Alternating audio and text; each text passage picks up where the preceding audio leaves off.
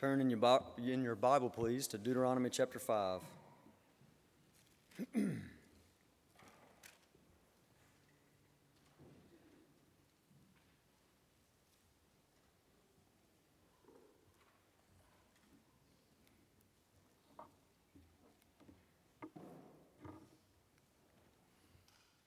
Deuteronomy chapter 5. I want to encourage you this morning. Jesus said, take heed how you hear. Take heed how you hear. It matters the way in which you listen to God's word. So take heed how you hear. I want to encourage you that this entire time is where don't be a passive listener. Don't be a lean back listener. But the scripture says, incline your ears, lean in, hear God's word. And the entire time that we're meditating on the word of God, we're thinking about these truths, we're studying it together, I want to encourage you to be praying to the Lord this entire time. So little silent prayers going up all over the room. God, bring conviction on my soul where I need it. God, help me see Christ. Lord, help me worship. Just a constant flow of prayer all across this room as we're reading God's word and studying it together. Let's pray now. Let's ask the Lord to help us. Father, thank you so much that we get to have the scripture. Lord, we love your word. God, we're fools, but your word is full of wisdom. It's a light to our path. God, I pray that you would light up our path with your word. Help us, Lord, to see and give us humble hearts, Lord, to incline our ears, to lean in, to be doers of your word and not hearers only. God, help us. We need your help. In Jesus' name, amen. So we're coming through Deuteronomy together. We've come to the last of the 10 commandments. So if you look at Deuteronomy chapter 5, and we'll read verse 21. And you shall not covet your neighbor's wife, and you shall not desire your neighbor's house, his field, or his male servant or his female servant, his ox or his donkey, or anything that is your neighbor's. I think the plain sense here is not hard to see. Don't covet. That's the command. Don't covet. Let's try to define covetousness. What does it mean to covet? Well, we know that it has something to do with desire. Did you see that in the verse? It says, don't covet your neighbor's wife. Don't desire. It uses the word desire right there in the verse that we just read. So it has something to do with desire. Covetousness has something to do with unholy desires. John Piper defines it like this: it's desiring something so much that you lose contentment in God. Now, hopefully, God willing, we'll see this in just a moment, that these work hand in hand, that to not covet is to be content. To be content is to not covet, that they go hand in hand. In this definition, desiring something so much that you lose contentment in God. There's a brother that I heard he would always define it to his kids by saying, it's wanting something so bad that it makes you fussy. And that's not just for kids, is it? Wanting something so bad that it makes you complain. And in that complaining and in that grumbling or in that frustration or in that anger, in that impatience, there's covetousness that's at the root of it. Desiring something so much that you lose your contentment in God. What are things that can be objects of covetousness? Well, in our verse, we've got our neighbor's spouse. We've got houses, possessions. Deuteronomy 7:25 says silver and gold. There's a phrase in the New Testament that's essentially getting to the heart of this. It says, the love of money. Silver and gold, the love of money. These are things that can be coveted. Jesus rebuked his disciples for their covetousness of a high-ranking position. Let us be first in the kingdom. They were covetous in the position that they wanted.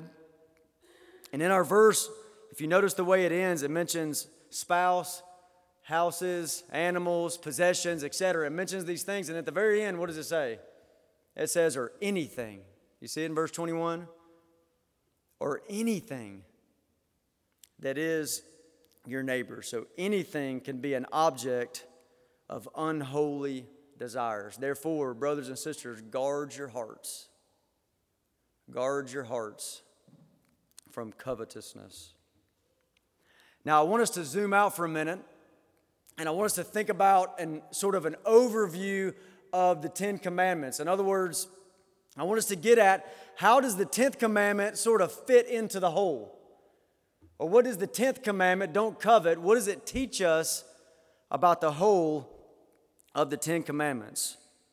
Now, many people have talked about the 10 commandments as a standard that is upward, outward, and inward. Upward, the first 4 commandments are vertical, directly you and God. No gods before him.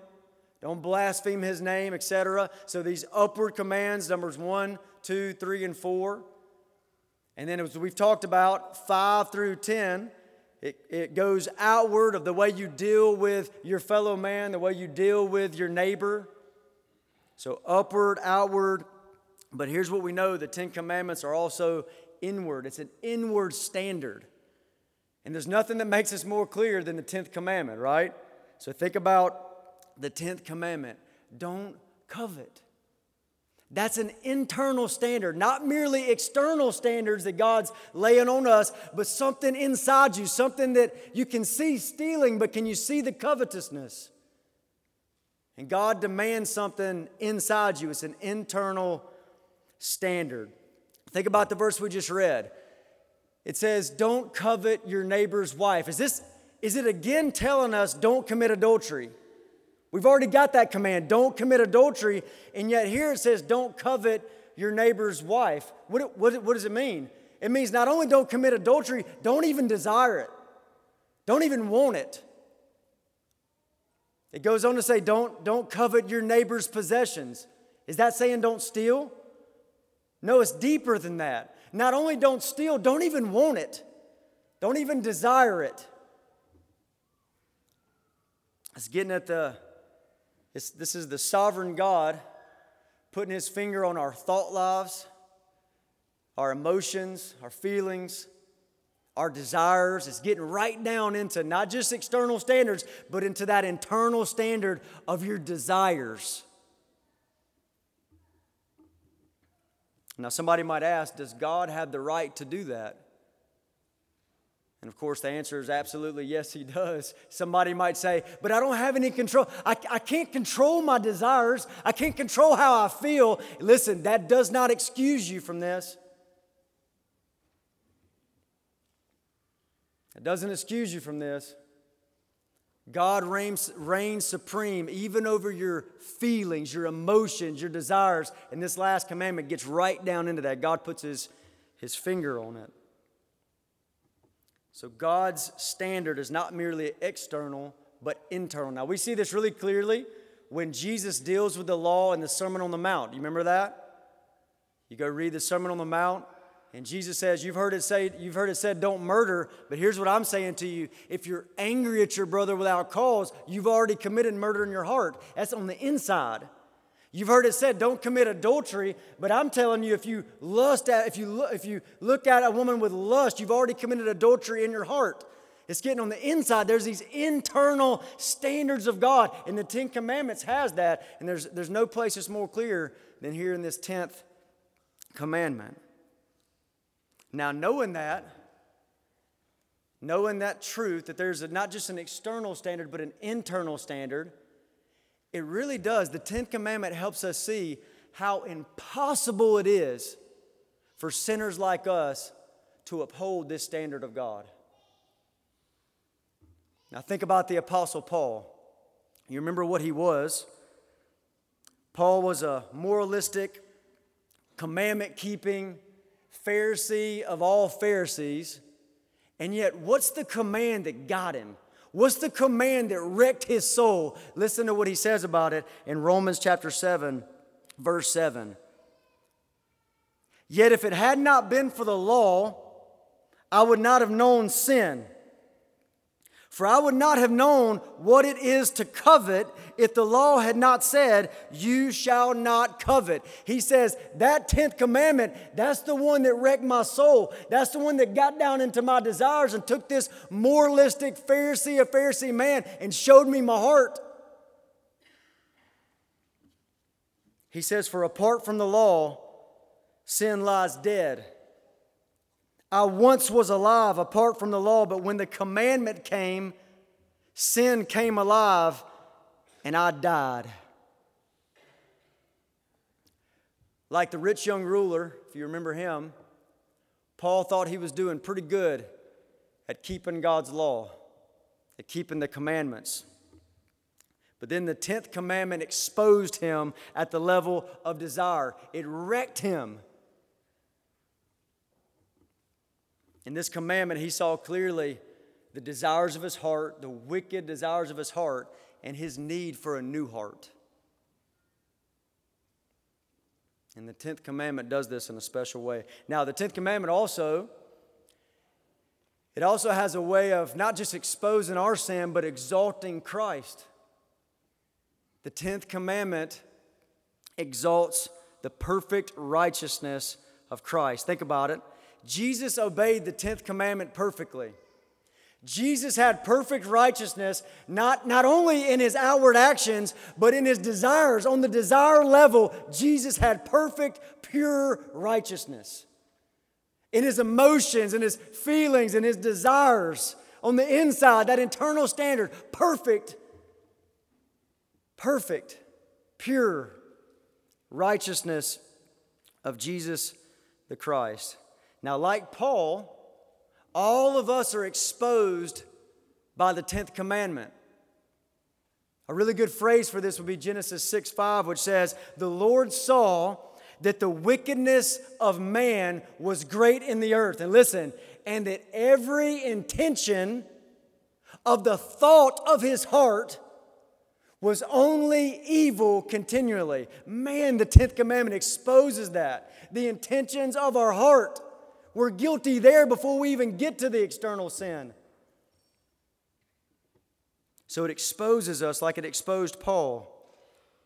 And yet Jesus is exalted by it. The Father saw that the goodness of Jesus was great in the earth, and that every intention of the thought of his heart was only righteous continually. Now that thought that the 10 commandments, God's law, is this internal standard really seen in the 10th commandment that exposes us but exalts the Lord Jesus. Man, that it really makes that great exchange from 2 Corinthians 5:21 all the more glorious, doesn't it? You know 2 Corinthians 5:21, God made him who knew no sin, the perfect, sinless, righteous one. God made him who knew no sin to become sin for us. To become sin for us so that we might become the righteousness of God in him. This great exchange that he takes our sin onto himself, even all the sins at the desire level, he takes it onto himself and he's crucified in our place. He absorbs the wrath of God. And not only that, to those who believe in Christ, he gives us his perfect righteousness. We're exposed by don't covet. Jesus is exalted by don't covet. And man, the gospel is glorious that he exchanges our sin for his righteousness to all who would put their trust in Christ. It's a glorious thing. Now, another thing about how the 10th commandment fits into the whole. We should think about the Ten Commandments as having bookends. I wonder if you've ever thought of it that way, that there's bookends here. Think about it. At the beginning of the 10, we have a condemnation of idolatry. No other gods before me, no images. A condemnation of idolatry at the beginning. And at the end of the 10, in the 10th commandment, we have a condemnation of covetousness, which is idolatry. So we've got a condemning of idolatry on both ends. Now listen, I'm not making that up. Listen to God's word. Colossians 3:5 says, covetousness, which is idolatry. That's a phrase from the Bible, not me. Covetousness, which is idolatry. I want it. I desire it. I want it. I desire it. And it's a desire that overtakes desire for God or even competes with a desire for God. You have an idol. Covetousness, which is idolatry. Ephesians chapter 5, verse 5 says the same thing. For you may be sure of this, that everyone who is sexually immoral or impure or who is covetous, it says here, that is an idolater, has no inheritance in the kingdom of God. Covetousness, which is idolatry. So the bookends of the Ten Commandments, a condemnation of idolatry and a condemnation of covetousness, which is idolatry. So if you thought you survived the first commandment, I got bad news. You didn't survive it. I'm not an idolater. I'm sure Paul thought that. I'm not an idolater. Those pagans, they have idols, but Paul the apostle thought, but I'm not an idolater until the 10th commandment came along and wrecked his soul. The 10th commandment exposes us. To covet things in this life means you are not coveting God. You have idols. To grumble and complain is to covet something you don't have. You have idols. To be discontent is rooted in covetous desire. You have idols. And in the Ten Commandments, we have a condemnation of idolatry. We are not safe. Brothers and sisters, hear me out on this. This is a lesson to learn from the 10th commandment and how it fits into the 10. We are not safe from idolatry because we think right thoughts about God. As in, you think He is that God of the Bible. You have right doctrine about God. You're not safe from idolatry just because you have right doctrine or you have right thoughts. You need those right thoughts. You need that right doctrine. But you're not safe from idolatry because you can have idolatry at the level of desire. The call is that you desire God, that you long for God in such a way that it kills covetousness. And when we don't, it's idolatry. You're not safe from idolatry just because you think right things about God. You're called to desire God. Which gets me to a question. I got a few questions of this commandment I want us to think about and answer together. The first question is this. How should we feel warned by the 10th commandment? How should we feel warned? The warning of the 10th commandment. Now, Genesis chapter 4 says this, sin is crouching at the door and its desire is to overtake you. That's warning language. Sin's crouching at the door, its desire is to overtake you. We need to be warned. Covetousness is a root sin. It's at the level of desire. It means it's not always obvious. It's oftentimes subtle and hidden in the heart, and you don't realize it, but listen, we need to be warned about this thing. It might not hit you in the face like robbery or adultery or murder, but listen, you need to be warned by it. And I say that because the Scripture warns us of the danger. The danger not just of unholy actions, but the danger of unholy desires. My desire is to wake us up to wake us up to the warning you should feel from the 10th commandment. So continue to pray, and let me try to wake us up to that. Maybe what Jesus said will help. Jesus in Luke chapter 12, verse 13 says, take heed and beware of covetousness. Reference to the 10th commandment. For a man's life does not consist in the abundance of things that he possesses. I had a man tell me one time that the way he views life is that he who dies with the most stuff wins. That's the exact opposite of what this says. Take heed, beware of covetousness. One's life does not consist in the abundance of things that he possesses. Jesus, right after that, gives a parable of a rich man that had all this stuff. And he thought to himself, oh man, I've got all this stuff. I've got all these goods, but I've got nowhere to store my goods. What do? I'll build bigger barns and bigger homes. I'll build bigger stuff. And I'll eat and I'll drink and I'll be merry. And here's the word that comes from God. And God said to him, fool, you're a fool. This day your soul is going to be required of you. And then who will all those things be? Do you feel the danger of this covetousness? Take heed, beware of covetousness, Jesus says. We need to feel warned by it. Proverbs 1:19, it says that this covetousness takes away the life of its possessor. Are you greedy? Do you covet? Do you have these unholy desires? Are they there? If you do, listen, it takes away the life of its owner. It's like spiritual suicide to let that covetousness linger. You got to deal with it. It's dangerous. I want you to listen to these phrases. I know you've read this passage before. But slow down and just listen to the phrases attached to the love of money or covetousness. Listen to the phrases in 1 Timothy chapter 6. I'm going to start in verse 8. But if we have food and clothing, with these we shall be content. But those who desire to be rich. He's not talking about just rich people. He's talking about those that desire to be rich. You can be poor as dirt and covetous. Okay? Those who desire to be rich fall into a temptation. Feel the warning here. And into a snare. It's a trap.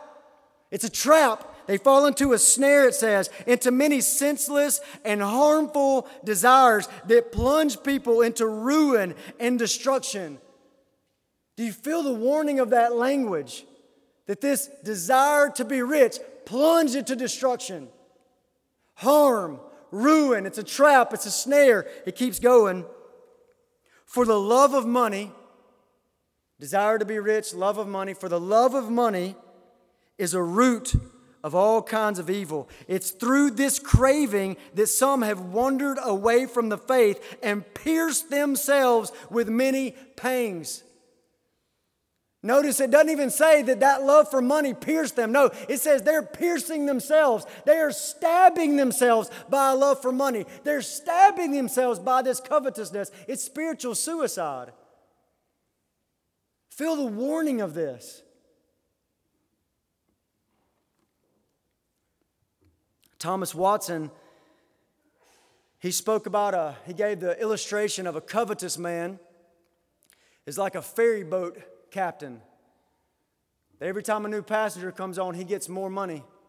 Another passenger comes on, he gets more money. And he just keeps bringing more and more and more passengers on until he actually sinks the boat. It's subtle, but it's dangerous. God made an example of Achan, so that we would feel the weight of covetousness and not shrug this off like, yeah, I got that, move on. No, feel the weight of it. Do you know what happened to Achan? His sin brought about destruction in the whole nation amongst the people of God. His sin brought about destruction in his family. What was his sin? What was Achan's sin? Well, Achan confesses it. In Joshua 7:20, he says this, truly, I have sinned against the Lord God of Israel, and this is what I did. Achan says, I saw among the spoil a beautiful cloak from Shinar, and 200 shekels of silver, and a bar of gold weighing 50 shekels. Then I coveted them and took them. It all started with an unholy desire. And look at the destruction that came.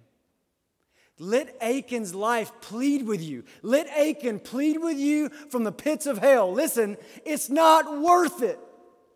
Was it worth it? He saw it, he wanted it, the covetous, he let it take him over. Was it worth it? Let him plead with you from hell. It's not worth it. No amount of money, no amount of earthly pleasure is worth it. Feel the weight of the warning.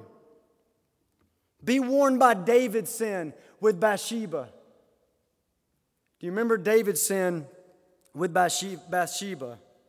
He had lost his zeal for the battle. The people of God are fighting. He's up on a roof. He lost his zeal for the battle. His affections for God had waned. And the human heart, when that happens, will not just sit in the neutral position. When love for God grows cold, the human heart doesn't sit in neutral. A vacuum is created, and desire is going to be there. And in his case, a sin came. The covetous desire. He saw with his eyes. He coveted, and he rebelled against God. And it brought destruction to the nation, to the people of God, to himself, and even to his family. Now, the Apostle John warns us. He uses a different phrase. He calls this covetousness the love of the world. Love of the world. Feel warned by his words. Listen to 1 John 2, verse 15. Do not love the world or the things in the world. Don't love the world. Don't love the things in the world. If anyone, listen to this warning. If anyone loves the world, the love of the Father is not in him. For all that is in the world, the desires of the flesh, the things my flesh wants, the desires of the eyes, the things my eyes want, the pride of life, the things my ego wants, I desire it, I covet it. He says it's not from the Father. It's not from the Father, but it's from the world. And listen, the world's passing away. It's from the world, and the world is passing away along with its desires. Don't waste your life. But whoever does the will of God abides forever. Brothers and sisters, please feel warned. I want us to feel the warning of the 10th commandment. Feel warned. Covetousness is a trap. We covet things that will never satisfy. We desire things that will never satisfy. Ecclesiastes chapter 5 verse 10 says this. He who loves money will not be satisfied with money. He who loves money will not be satisfied with money. Maybe you covet something and you get it. Guess what? It doesn't satisfy, so you must covet more. And it's this unending cycle. It's a trap. It's a snare that you're in. And the only thing that can get you out of it is to desire something that will satisfy. Isaiah 55 verse 1 and 2 says this. Come, everyone who thirsts, come to the waters. And he who has no money, come buy and eat. Come buy wine and milk without money and without price. Why? Listen to the question. Why do you spend your money for that which is not bread, and your labor for that which does not satisfy? Listen diligently to me and eat what is good and delight yourself in rich food. Brothers and sisters, please feel the warning from the 10th commandment. This is not a small thing.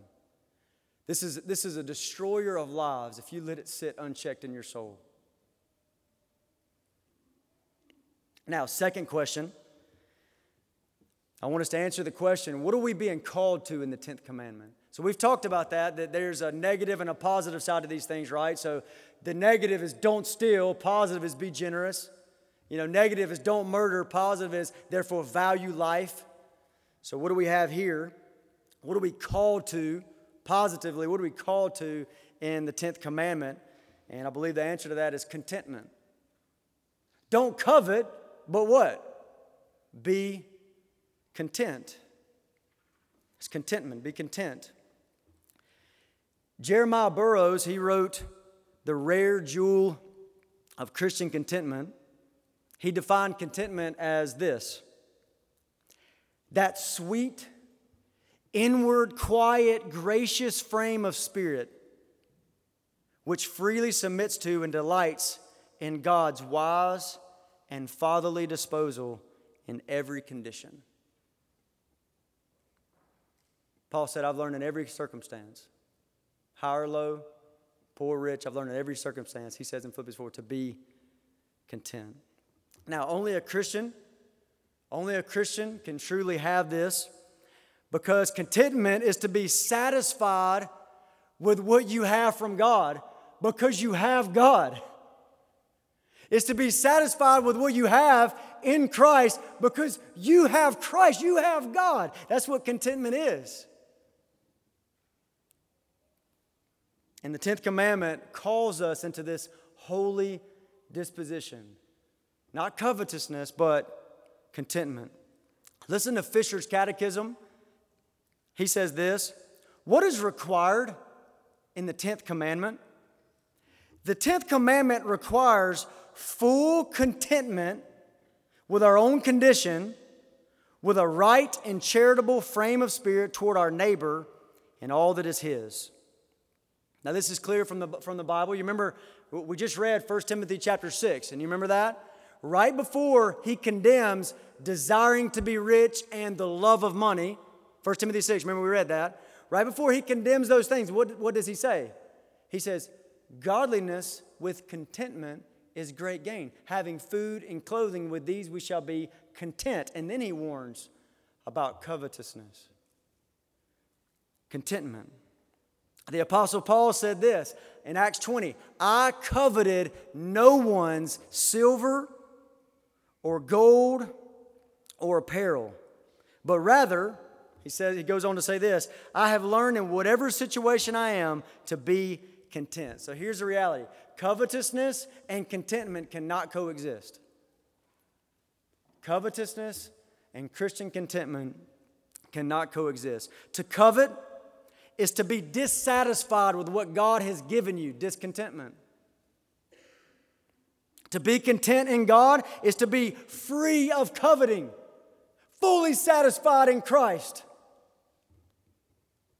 Coveting and contentment cannot coexist. So, brothers and sisters, I want to encourage you to think about that. What marks your life? As you do self-examination, or the people that are closest to you, maybe your children, as they think about your life, what marks your life? Is it a holy contentment because you have Christ? Satisfied with His goodness. He's all that I need. Or is your life marked by covetousness? Always striving for the next thing that won't satisfy. I won't, to the neglect of my duties with Christ. Now, as you examine that brings us to the last question. And the last question I want to ask of this text is, how do we kill covetousness and obtain Christian contentment? If this is the call, don't covet. Be content. If that's the call of the 10th commandment, how do we do that as we look at our own souls? How do we kill that covetous heart and obtain Christian contentment in Christ? How do we do that? And it all hinges on desire for God. How do you kill covetousness in your heart? It all hinges on your desire for God. How do you obtain contentment in your soul, Christian contentment in your soul? It all hinges on your desire for God. We kill covetousness by coveting God. As affections for God increase, the affections for the world decrease. Do you know this truth? Holy desires are what kill unholy desires. Do you understand this sort of thing? We obtain contentment by desiring God. When a Christian sees Christ and understands all that he has in Christ and longs for more of Christ, desires more of Christ, all the things of this world just seem to fade. They seem to fade away in importance. Now, that's not just a wise answer from me. I don't have any of that. But I have Hebrews 13, verse 5. Listen to these two things put side by side. Hebrews 13:5 says, keep your life free from the love of money. That's the covetous side. Keep your life free from coveting. Keep your life free from the love of money. You got to fight for this. It's subtle. You got to keep your life free. Next phrase, listen. And be content with what you have. There they are. They're side by side. No covetousness. Keep your life free of covetousness. And be content with what you have. What's the answer? How do I do something like this? Listen to the next phrase and make the connection. For he has said, I will never leave you nor forsake you. Now, I wonder if you caught that. Keep your life free from covetousness and the love of money. Keep you free. Have contentment. Be content with what you have. Be content with what you have. What do you mean? How do I be content with what I have? For Jesus said, I'll never leave you nor forsake you. Did you catch it? Be content with what you have. What do you mean? You have me. You have everything. You can lose it all. We just sang that. You can lose everything. And if you're in Christ, you have Christ. You've lost nothing. How do you kill covetousness and obtain Christian contentment? How do you do it? You got to see what you have in Christ and long for Him more. Holy desire for Christ kills unholy desires of covetousness and discontentment. Now, the inverse is also true. The inverse of this is also true. When desire for God wanes, like it did with David on that roof. When love grows cold. When the affections, the longing for Christ, when it decreases, it's a seedbed for covetousness, discontentment, and all manner of idolatry. Desire matters. We need to watch over our hearts. We need to watch over the affections, the longings, the desires of our hearts. This stuff matters. Do you see that? I put up on our school board a riddle for the kids this week. And the riddle that I put up for the kids to try to solve, it said something like this. If you had access to the greatest science laboratory that you could have access to, and you got access to this science lab, and there's a plastic bottle sitting there, it's open, empty plastic bottle, there's air in it, and I asked them, how do you get the air out of that bottle? How do you get the air out of that bottle? And of course, they're trying to figure it out. What can I use from the science lab to get in there and extract? How do I extract the air from that bottle? How do I do it? And some of you know the answer is simple. You just pour water into it. You don't extract the air by somehow, you don't get the air out of the bottle by somehow extracting the air out of it. You just pour water into it. How do I get that air of covetousness that's in my heart? How do I get it out? How do I get it out of there? What do I do? You have to pour in the pure, glorious water of delight in Christ, satisfied in Christ, desire for Christ, longing for God. Pour that in, and the covetousness dies. There's a guy named Thomas Chalmers, a famous preacher, early 1800s, And I love the title of what is said to be his most famous sermon he preached. The title was The Expulsive Power of a New Affection. And he argues for this same thing, that you got covetousness, you got these unholy desires in you. What do you do about it? You can't just extract it out like air out of a bottle. But he argues for the expulsive power of a new affection. As affections for Christ rise, it expels the covetousness. It expels the unholy desires. Do you see how important it is to watch over your heart? What do you desire? What do you long for? It's important to watch over your heart. Now, we sing this truth. I thought about this last week. We sang this song. It says, Come find what the world cannot offer. Come and find your joy here complete. And I love this line. Taste the living water, never thirst again. Taste the living water. If you just taste Christ, if you taste this, if you taste God, His goodness, taste the living water, you never thirst again. Rest here in His wondrous peace. Thomas Watson, another famous Thomas, he said it like this: if we covet heaven more, we will covet the earth less. If we covet heaven more, we will covet earth less. Now he goes on to give an illustration, Thomas Watson, of if you're in the city, you're in this big city and you look up and you see all the big things all around you. It looks so massive. It looks so big. But he says, oh, that you could just get your feet on the heights of the mountain. If you could just sit your feet on the height of the mountain and you look down and man, that city looks so small. If you could just get your feet on the mountain of the attributes of God, the goodness of God, passion for God, longings for God, man, all the temptations of this life seem so small. How do you kill covetousness? How do you gain Christian contentment? It all hinges here. It all hinges here on desiring God. So here's what I want us to do.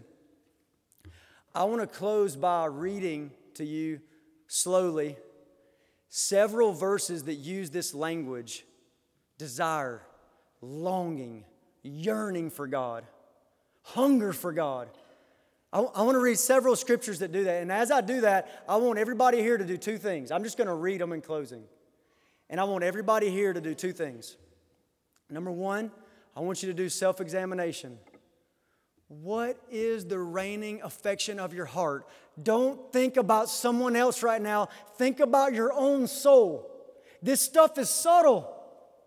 It creeps up on you. You look up and you're down the road somewhere, and where are my affections right now? Are you watching over your heart? As I read these verses, I want you to do self-examination. What is the reigning affection of your heart?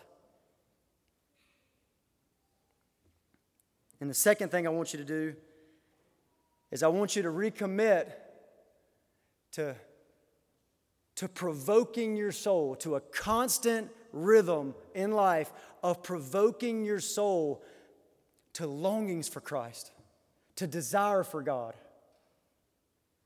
Everybody that's been at a bonfire, you know that guy at the bonfire that's always poking the fire? He's always the guy that goes gets more wood. Why? He's trying to keep the flame hot. And you're thankful for that guy. He just keeps poking the fire, keeps getting more wood, more wood. He's the guy that keeps the flame hot. Listen, the Christian walk is like that. That you read His Word, you worship with the body of Christ, you go to Him in prayer, you fight to see God and who He is and what He's like, and it's like fuel. You're just constantly dumping fuel onto the fire so that it keeps burning hot for Christ, that you desire Him, you long for Him. This is massively important. So I'm going to read these verses, and you do those two things. Self-examination. What is the reigning desire of your heart? Does there need to be conviction here? Does there need to be repentance here? And if there needs to be repentance here, please repent. And then second, recommit to this. I'm going to be like that dude, just keeps putting wood on the fire. This desire thing is really important. So let me close by reading these.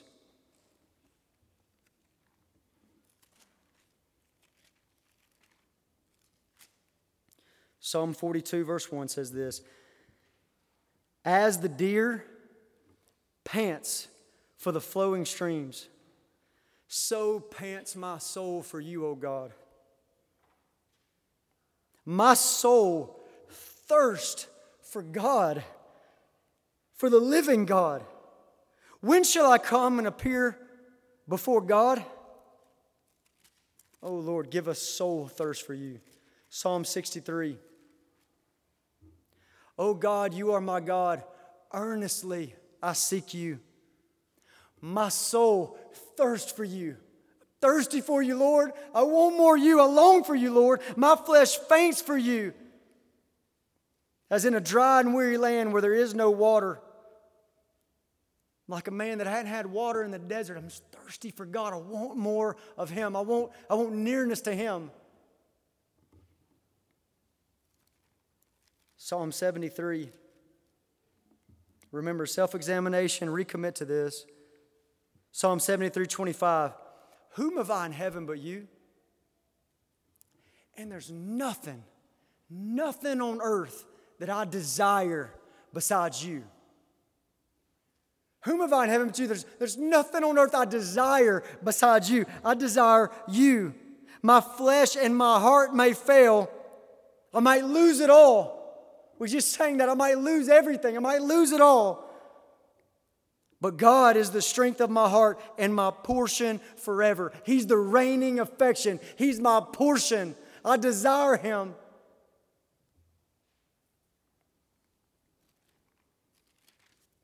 Psalm 84. How lovely is your dwelling place, O Lord of hosts. My soul longs, yes, even faints for the courts of the Lord. My heart and flesh sing for joy to the living God. I pray for our church, and I encourage you to do the same. Oh God, please never let us just become heady Christians, just intellectual Christians that have got no longing for Christ.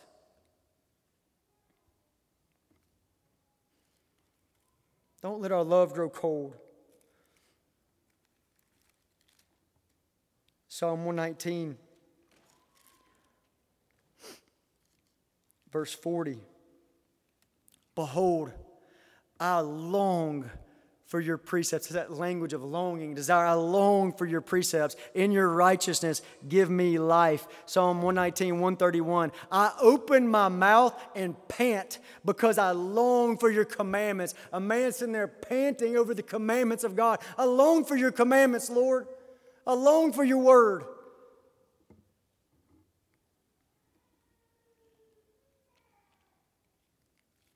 Isaiah 26. Oh God, do this in our hearts. In the path of your judgments, O Lord, we wait for you. Your name and remembrance. Your name and remembrance are the desire of our soul. Not a desire of our soul, but the desire of our soul. The reigning affection of our life. It's you and your name and your glory. He goes on to say, my soul yearns for you in the night. My spirit within me earnestly seeks you. For when your judgments are in the earth, inhabitants of the world learn righteousness. I'm yearning for you, Lord. And maybe I can just last one mention Jesus' words. Blessed are those who hunger. Remember that? Blessed are those who hunger and thirst for righteousness. Let's pray. Father, thank you so much for your word. Thank you for the warnings of your word and the encouragement of your word. And the direction and insight and wisdom, God, thank you so much. God, I pray that you, Lord God, would work through weak preaching and weak men, and you would encourage the saints, that you would convict us, God, that you would grant us repentance. And Lord, especially this sin that you've warned us against of covetousness, Lord, God, I pray that you would kill it in us. God, help us to see the subtle temptations to it. God, I pray that the love of money, the desire to be rich, would have no place in this church.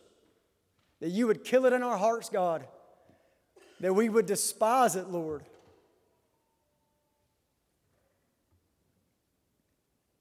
God, I pray that you would do away with the love of the world and the love for the things of this world. God, don't let us move in this slow downhill slope towards worldliness. God, please keep us from it. Please, God, keep us from it. We know this about our hearts, God, prone to wander. God, we feel it. Prone to leave. Oh, God, hold us. Hold us fast. Don't let us be worldly.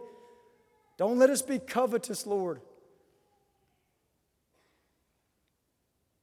God, I pray that you would fill us with a holy contentment. Let our eyes see, let our eyes be open to the glory of Christ and all that we as your people have in Christ and longing for more of Christ. Lord, please put that in us in a way that it kills covetousness.